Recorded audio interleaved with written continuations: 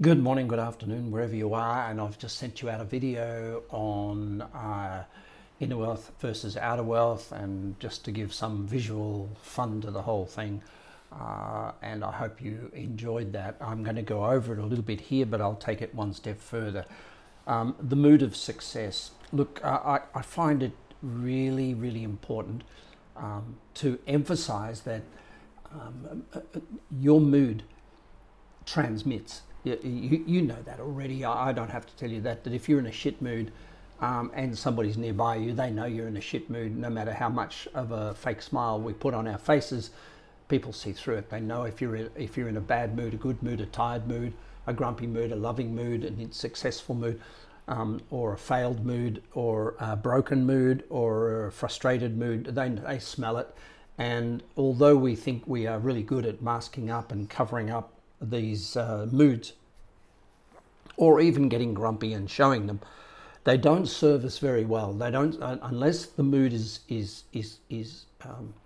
tailor-made. Unless you design your mood, you are going the hard way, and you are going the long way toward the end of the journey, toward your success. So let's just say, for the sake of it, if you took all of the religion, all the spiritual, all the self-work, and packed it into one topic, it would be your mood. And that's a very interesting simplification. And for today, let's just work on you and your mood. So success is the outcome of its own mood. The word mood is defined as the temper of mind, or a state of mind. And it affects everything. It's your disposition. So temporary or capricious, or a condition of the mind in regard to passion or feeling, an inclination towards some thing, some act, or some occupation. It's your mood is done towards something, and it culminates in one action. So your mood will ultimately be focused towards something. And we know that a lot of people won't do anything unless they're in the mood. So it actually does drive us to do something, because we'll say, oh, I'm not in the mood for it, and that what drives us away from it. So the word mood goes back to Gothic, Anglo-Saxon, Middle English, and it just means so many things. It means mind, heart, soul, courage, pride, haughtiness, magnificence, zeal, wrath, grief, endeavour. So it's got a powerful history, and it encompasses so much. So it's not such a bad word to have in your pocket, a mood, a mental mood or a state.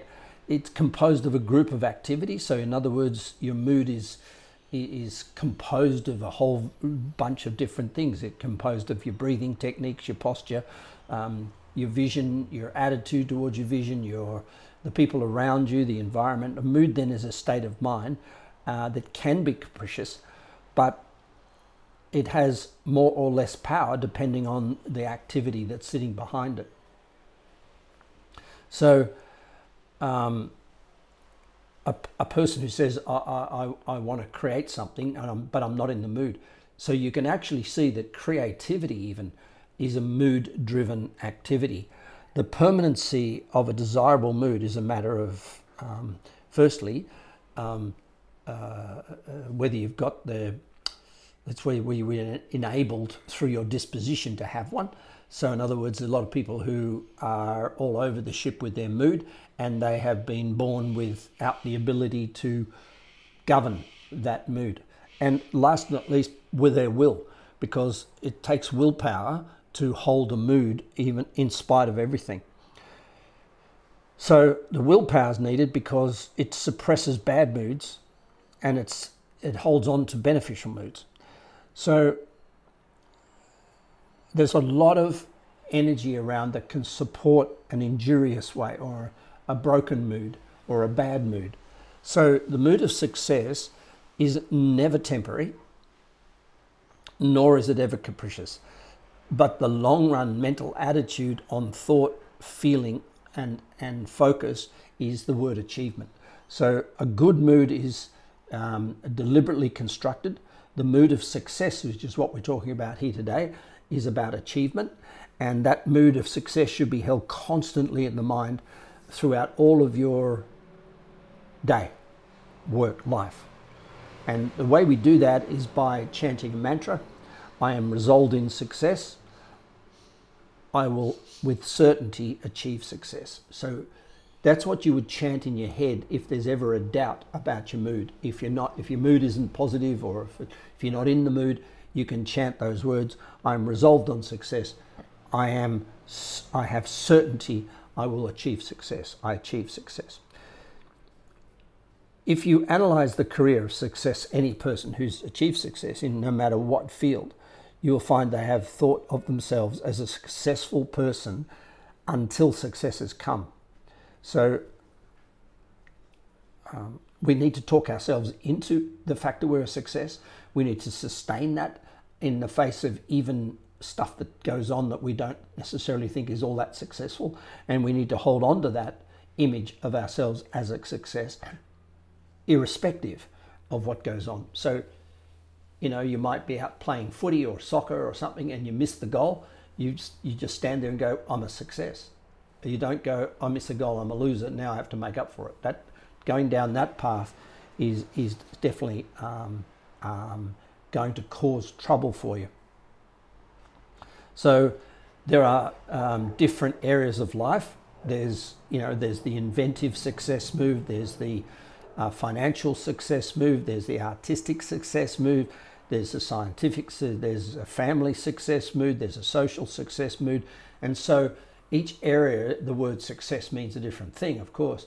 But holding the word success in each of the 7 areas of life may take a little twist to the mantra, and that's really important. So we're not talking generics, we're talking specifics here. So let's talk about the 7 really important things about holding on to a mood of success. First, you got to keep out of the backyards of your life. In other words, don't wallow in the trivia. Don't wallow in opinions, don't wallow in newscasts, because that's where the toilet is, garbage in, garbage out. So if you hang out mentally in spaces that are stoic and not growing, or are critical and not supportive, you're going to end up in a bad place. So step 1, success mood, keep out of the backyards of your life. Second one, repeat and rise as frequently as you can to the highest level of performance. In other words, hold your attitude about yourself really high. And that's the self-talk we do in the mornings, the motivate, instruct, reward. Stay with that stuff. Stay with the rise up, and continually, as I will force you to do if you don't do it for yourself, stretch the elastic band to keep taking yourself to another place, and keep repeating it, because in the end, no matter what you're writing down there, you will eventually live it. That's a fact. Third, hold your vision. Now that's usually a dream board, but that dream board needs to evolve on a daily, weekly, monthly basis. That's an unrelenting appetite to fulfill and flow down the road of your dream. Now, remembering that there's 7 areas of life, and we cover those off in all 7 areas of life and on the dream board. But there is one area that is paramount. You might say my work is where I want to really focus my process of manifestation. All the rest I will do maintenance and keep them in a beautiful, loving space. So the 4th one is, whenever a worrying or a contrary thought of an opposing mood appears, treat it as bullshit, treat it as false. If someone says criticism to you, just treat it as false.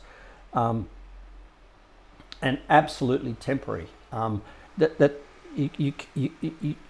you've got to do is discount or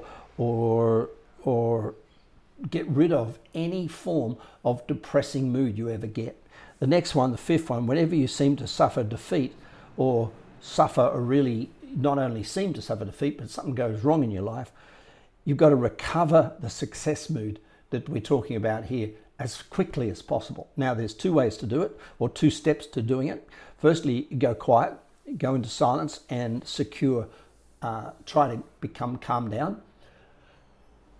That might mean yoga nidra, lying on the floor doing the corpse pose. It might mean sitting in an armchair. I've got a relaxation chair that I bought recently that I just sit in, and it holds my posture beautifully, and I just chillax into that to just be still. I think that's the best word. And then while you're in that chair, divert your mind. So it doesn't matter whether you play a guitar or, as I do, look up Facebook and watch comedy shows. Whatever you're doing, you're diverting your mind from dwelling on the thing that might become depressive or self-critical. And the last thing in that process of recovery is don't be in a hurry. It's like catching a feather. If you dive into it and say, I want to get out of this mood really quick, you're trying to punch your way through what's there. And your body will still have memory, your body will still have scar tissue. If you have a failure or if something doesn't go right, sit in it, sit in the chair, relax, try to quieten your mind down,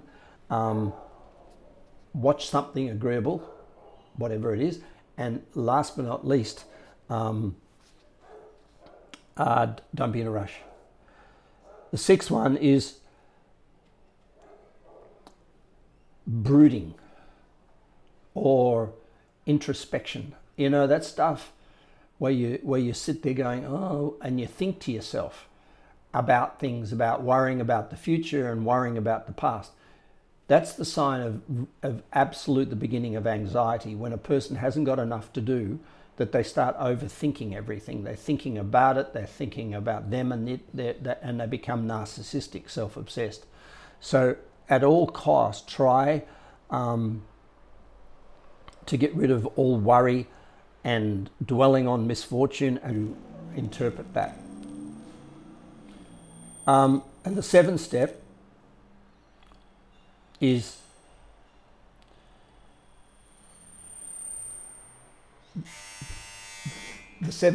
to be well.